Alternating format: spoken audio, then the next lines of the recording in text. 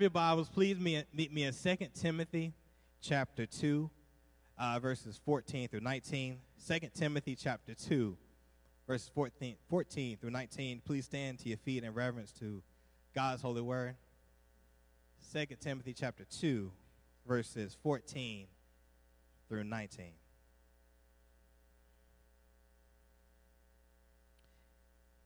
And it reads, "Remind them of these things and charge them before God not to quarrel about words, which does no good, but only ruins the hearers. Do your best to present yourself to God as one approved, a worker who has no need to be ashamed, rightly handling the word of truth. But avoid the irreverent babble, for it will lead people into more and more ungodliness. And their walk will spread like gangrene among the Hymenaeus and Philetus, who have swerved from the truth, saying that the resurrection has already happened. They are upsetting the faith of some, but God's firm foundation stands, bearing this seal, the Lord knows who are his. And let everyone who names the name of the Lord depart from iniquity." Amen. You may have your seat as Pastor Todd comes. Good morning. It's good to be together in God's house this morning. Amen. No, I promised myself I was not going to talk about the football game last night, but I already talked about the football game. So, anyway, we are here in 2 Timothy. I always feel bad when I ask someone else to read it, like Brother Joshua. There's some difficult names in there. I get a chance all week to go through the names and make sure I know how to say them. I probably listened on YouTube a handful of times how to say those two names, so I get a leg up on Brother Jay. Those are two difficult names. So, but they're two men we'll get to in the passage. But here we are in 2 Timothy chapter 2 as we journey our way through this small letter. Remember, this letter was written by Paul to Timothy. Timothy was the protege of Paul. And so Timothy is in Ephesus at a church. Paul is in a Roman prison cell waiting for his execution. And this is the last letter that Paul will ever write. This is the last known letter that's in our scripture or outside of our scripture that Paul ever wrote. And he's writing to Timothy to remind him to stay encouraged even when there's persecution. And so the persecution that Timothy is feeling is both internally in the church. There's some dissension happening within the church. He's going to address that in this text this morning. And there's also external things that he's going to address more in depth in chapter 4. But what's happening in the heart of Timothy is he's getting really discouraged. He's growing really weak and really timid, and he has a lot of fear. And we saw that in the first few weeks, that Paul is saying to Timothy, hey, do not have a spirit of fear, because there is a God that lives in you that has conquered all those things. And thanks for us as the believer in this passage. This is one of those passages I was telling Jenny this morning. I've wrapped my mind around the text, but my heart is not completely wrapped around the text. And what I mean by that is I can have all the knowledge to come preach, but for me, this passage has been really difficult for my heart to be wrapped around. And I think it's because of the nature of who I am as a human. As a human, I love debating people. I love it.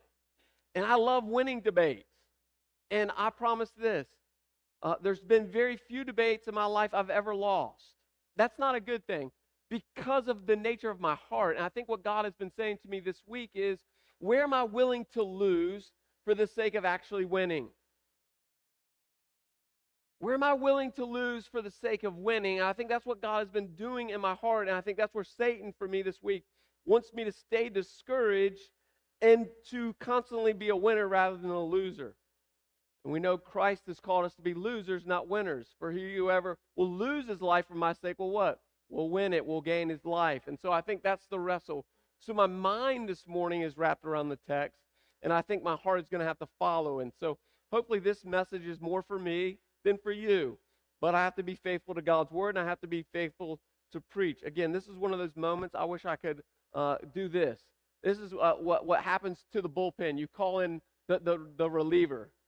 Like, hey, I just don't, my fastball is just not going to be flying today, so let's call in the reliever. That's one of the moments that I went to this morning. Like, man, where's the reliever? So, Rob, you're up. Just kidding. So here's the text. Here's what Paul is saying to Timothy, and I believe what Paul is saying to us. 3 things. He says this in the first few verses. I'll take the verses out of context in the content. I'm not going to take it out of context, but I'm going to take them out of order. So I'm going to read them in the order I'm going to preach them through this morning. So here's the first few verses for point number 1. The point is this: being an avoidant speaker. So be avoidant in your teaching, be avoidant in your speaking is what Paul says to Timothy. And you may be thinking, what? Why would we avoid speaking? Paul is going to tell Timothy that reason. Let's look. He says this. We're going to look at verses 14, 16 through 18 in our first point together this morning. Verses 14, 16, 17, and 18. Remind them of these things and charge them before God not to quarrel about words, which does no good but only ruins the hearer. Skip down to 16. But avoid irreverent babbling, for it leads people into more and more ungodliness, and their talk will spread like gangrene. Among them are Hymenaeus and Philetus, who have swerved from the truth, having said that the resurrection has already happened. They're upsetting the faith of some. So the first thing is this. We see in this text, the first thing that Paul says to Timothy, and that what Paul is saying to us, hey, remind them of these things. What are these things that Paul is saying to Timothy that Timothy ought to teach and remind them of? Verses, all of chapter 1, and the last part of what we looked at last week. So we are to remember these things. These things that we are to remember is this, in verse 11. These are trustworthy things of the Lord. Are we remembering the trustworthy things of the Lord? Remember, he says, you can turn over back one page. He is reminding them, hey, be a good soldier for Christ Jesus. That is who we are. And so oftentimes we forget who we are, do we not? And so Timothy is saying to us, Paul is saying to Timothy, and now Timothy back to us, hey, remember who you are. You are a soldier, you are an athlete, and you are a farmer. And remember, we looked at last week, remember and remind them of who Jesus is. So remember who you are in Christ, but now you got to remember who Christ is. How often do we remember who we are, but we don't remember who we are in Christ, and therefore Satan reminds us who we are outside of Christ. If it's not true for you, it's often true for me. How often does Satan remind me of my past without being reminded of what Christ has done within me because of my past? And so I'll get hung up on my past without remembering what Christ has done to my past. What Christ has done to my past is what? He's wiped it clean. He is what? He's forgiven me. But how often do you and I not remember our forgiveness? He's going to say it in a few sentences, in a few verses. Hey, don't be ashamed. How often in our shame do we not think we can present the gospel to people? Who am I to do that? Where am I to do that? How can I do that? And so Paul is saying to Timothy, to us, hey, remember who you are in Christ and remember who Christ is in you. And then he says this in those last few verses of the first section of chapter 2. This is a trustworthy saying. Who is in Christ. If we have died with him, we also what? We live with him. If we endure, we also reign with him. If we deny him, he denies us. If we are faithless, he is faithful. Remember that Christ cannot be anything other than who he says he is. That's what he says in the last part of the text. And now Paul says to Timothy, remember, remind them of those things.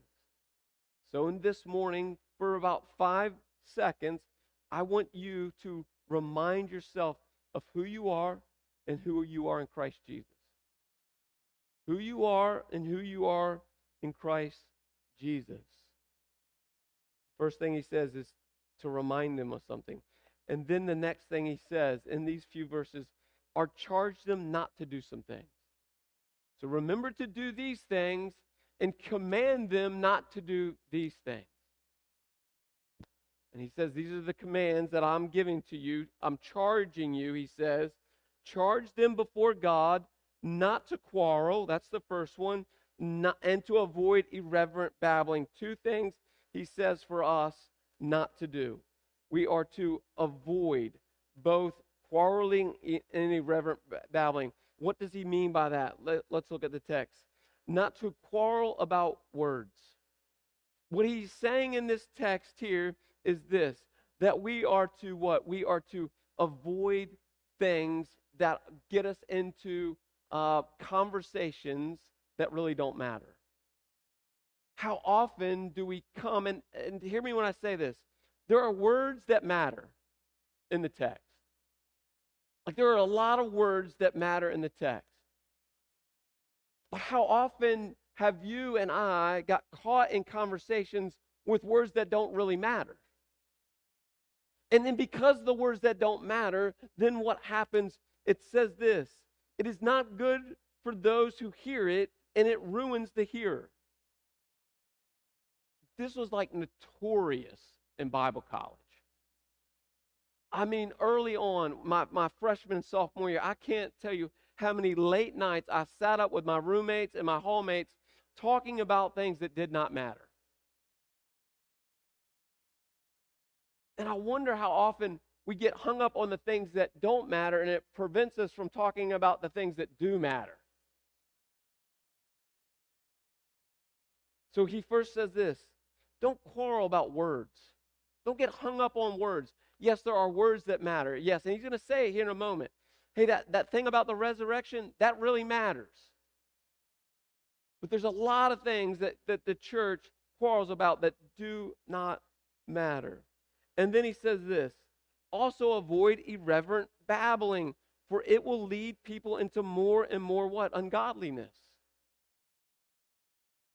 And I want you to think about this. All the conversations that you hear on TV from preachers, that is irreverent babbling. What Joel Osteen talks to you about is irreverent babbling. What Todd White, another preacher that is becoming really famous, he talks about things that do not matter. Now, here's the danger of it. It sounds like it matters. You listen to Joel Osteen, you're like, man, that sounds right. You listen to Todd White, you're like, that sounds right. Kenneth Copeland, that sounds right. I could list all the false prophets.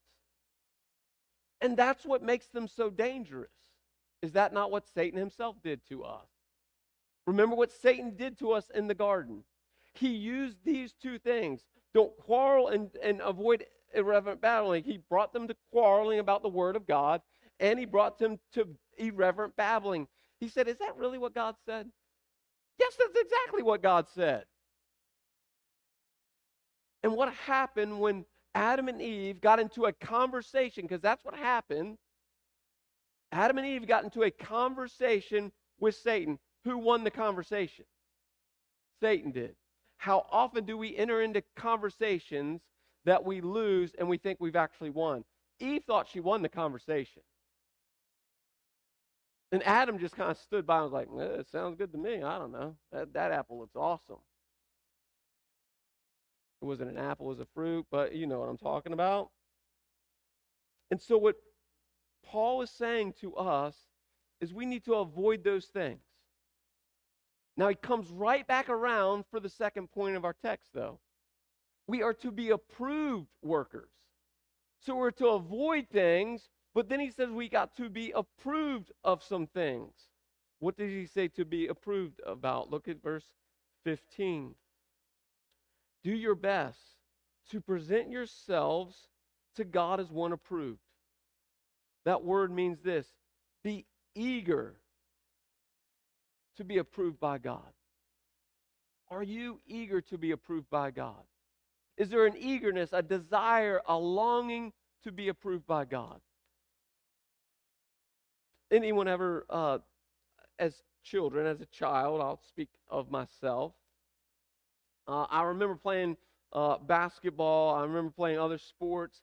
And I remember thinking to myself, I want to really perform well. But I didn't really want to perform well for me. Who did I want to perform well for? My coach. Like I remember thinking, man, if I can just perform well and get the approval of my coach, then I'm going to feel good about myself. But that is what Paul is saying to Timothy. Be eager to do that, to meet his approval. Are we so enamored by who God is that we desire his approval? Like in every decision you make, every conversation you get into, are you hoping for God's approval or for the approval of man? Remember what Paul said about that. He said, if I was still seeking the approval of man, I wouldn't be sitting in this prison cell. That's the Todd International version, but that's in essence what he said in the text later on to Timothy. If I was really wanting to seek man's approval, there would be a lot of things I'd be doing differently. But I wonder, the flip side to that for us would be this. If we wanted God's approval, would we not be doing a whole lot of things differently? So whose approval do you want this morning? Do you want the world's or do you want God's? Remember what John said and what James said about us being friends with the world. It's enmity to God. We cannot be both friends with the world and friends with God. Those two things cannot coexist. But how often do we want to be friends with the world, and yet we wonder why we do not have God's approval? Because we cannot do both. And that is what Paul is saying in the text. Do your best. Be diligent is the actual word. To what? Present yourselves to God. That word present means to stand beside, to walk beside. Now think about this. In your decision making, in your conversations, the things you do, would you want to be beside God when you do those things? Because he is beside you. But think about it in those terms. I so eagerly want to approve God, but so much so I'd be willing to have him stand right beside me as I do the things I do. Now that would change a lot of things we do, would it not? If we took into consideration God is standing beside us. And then he uses that word to be approved by who? God. What does the word prove mean? It means reliable, dependable, and counted as worthy. Are the things that you do and say and think with other people, within yourselves, reliable, dependable, and worthy? And then he says this, and this is how it ties back into we are to avoid speaking about such things. He also tells us, though, this, and he says, we ought not to be ashamed. Like we ought to be approved workers, not ashamed, and our unashamedness comes out of who Christ is in us. Therefore, we have no shame about who we are because of who we are in Christ. But look what he says next. Here's how you ought to be approved by God. You and I ought to what? Rightly handle the word of truth. How often do we get in conversations that we ought to avoid because we really have no idea what we're talking about? Like we haven't done our own study, our own research, our own spending time with the Word of God, that we can't truly handle the Word of God rightly. That was me at 18 years old. I knew a lot about God, but I didn't really know God, and it put me into conversations, and if I would hit the rewind button, I looked really foolish. Like I would say, no, God can't be that way. No, that is exactly how God is. God would never. Oh, no, God would, and God does. Because my concept of who God was so elementary that when I entered into conversations, I was not handling the Word of God, what? Correctly. And so are we approved by God, and do we know how to handle God's Word correctly? It would be really foolish for me to put a sword into Cedar's hand. Could you imagine if, like, next Sunday, Cedar walks in and he's got a sword strapped to his hip? You'd be like, oh, man, this is what? Dangerous. And if my man took that sword out of the sheath and started wielding it, all of us would separate. And that is what happens to us, though. We think we have something. We think we have right control of something, but we've never really interacted with it in a way that we really know it. A true swordsman is like another appendage to his body. He handles it so rightly. Again, there's men in here that know how to shoot a gun. If you put a gun in my hand, it would look foolish. Like, I know how to pull a trigger. I don't know how to aim. I don't know how to clean it. I don't even know how to load it. I don't know how to cock it. Like I'm a city boy. We don't do that in the city. The only reason you handle a gun in the city is to shoot other people. So for me, I'm like, I don't need a gun. I don't want to shoot anybody. So for me, I would need Alex and Rob to take me out and to show me how to properly use a weapon. But how often do we not do that with God's Word? How often do we not really believe what the writer of Hebrews says, that this is a two-edged sword? This is not a butter knife. This divides things. And if it's used improperly, what does it do? It causes more ungodliness. It does not cause godliness if it's used improperly. Think about all the men on TV. They are using the Word of God improperly, and it's causing a lot of ungodliness. How is it we've gotten to the places we've gotten to in our society, and we use the Word of God to justify what we've gotten to? Because men of God's Word have not used the Word of God properly. I can take a lot of things out of this Bible, out of context, and make it sound really well. Like abortion in the church. That came because men came around God's Word and said, how do we get this to approve that? And it's really easy to do. It is really easy to take God's Word and approve what we want it to approve. That's the handiwork of Satan. Satan doesn't take lies to make more lies. He takes truth to distort them to make the lies. So we, as God's people, must know how to handle the Word of God rightly. We must be approved as we work and use God's Word so that we do not cause ungodliness, but we create godliness. The next one he says is this. He says we are to avoid senseless talk. We are to be approved workers, but we are to be reminded that we are anointed believers. Let's look at verse 19. He says, but God's firm foundation stands. What is God's firm foundation? Remember what Jesus said at the very end of the greatest sermon that was ever preached. Will you be a wise man or a foolish man? Will you build your house on what? These words or some other words? And now Paul says, this is the firm foundation. And then he says this, not only is it the firm foundation, but it is the what? The seal. What does that word seal mean? The word seal means, think back to in that time and the time before that, a king would seal something as it is his approval of what is being sealed.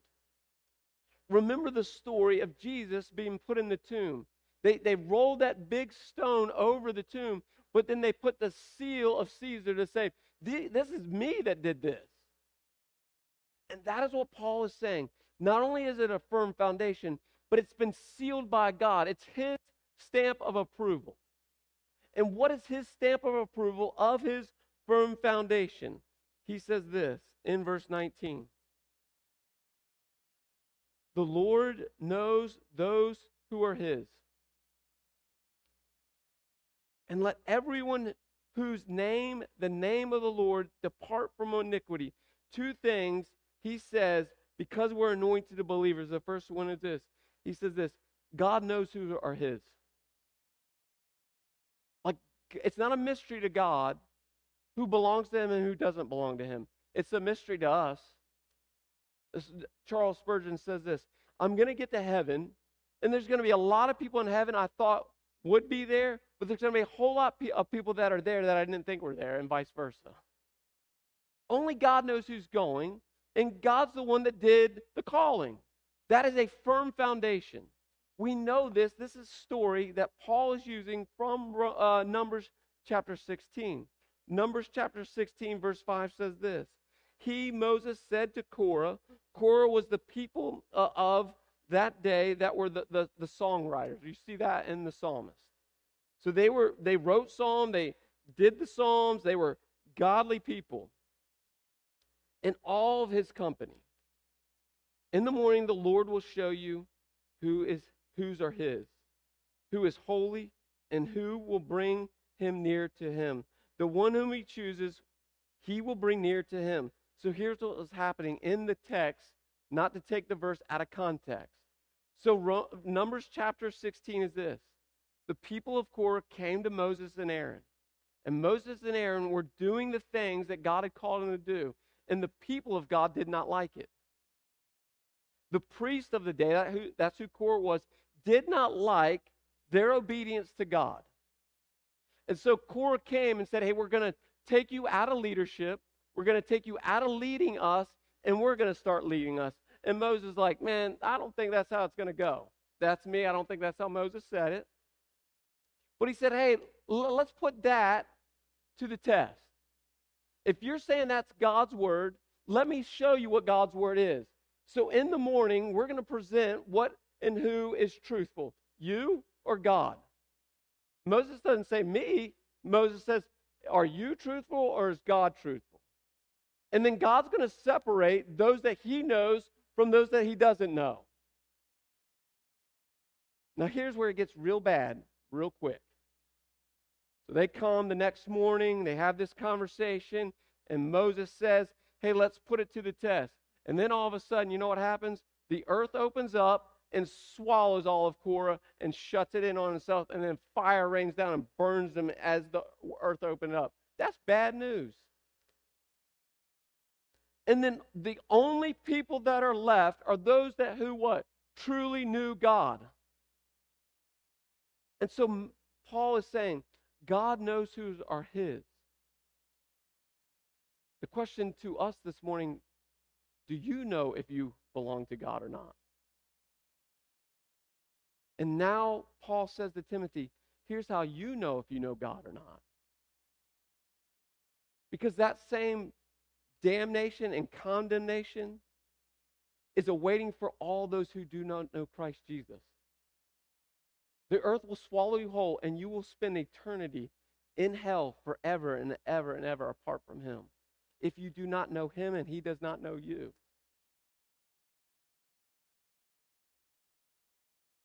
So Paul says, here's how you know if you know.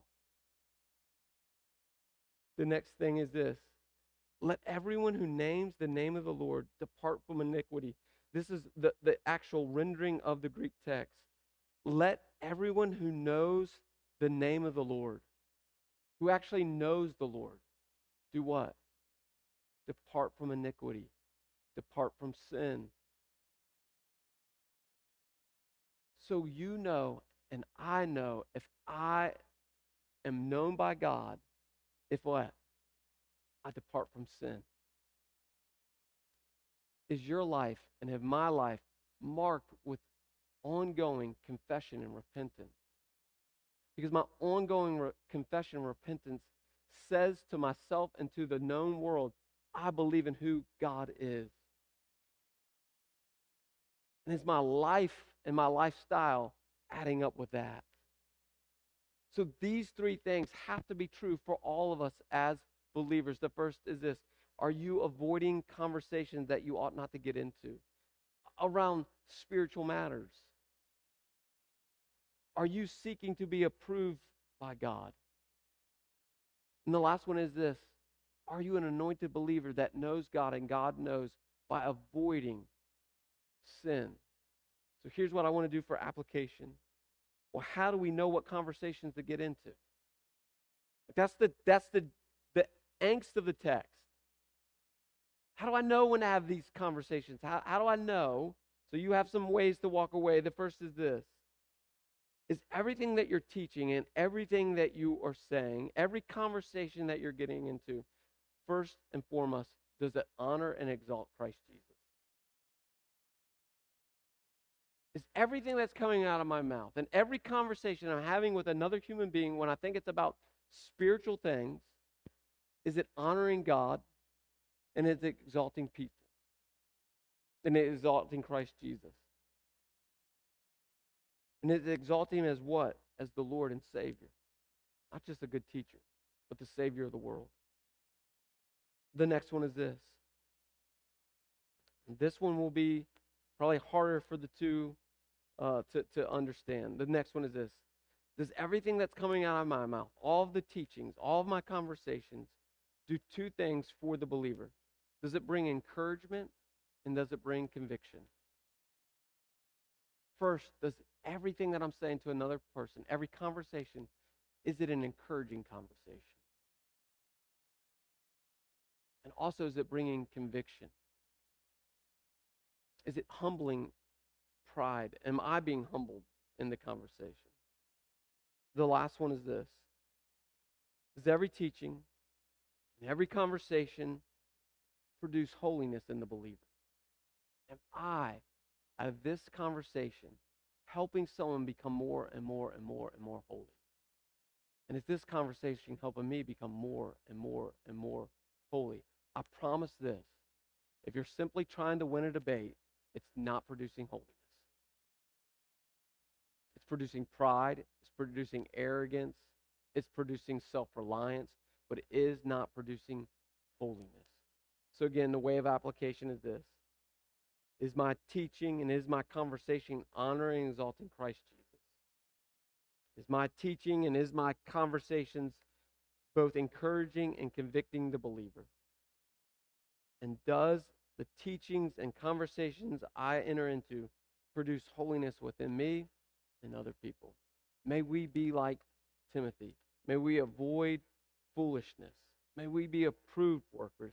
And may we be anointed believers who trust and believe in Christ Jesus. Let me pray for us.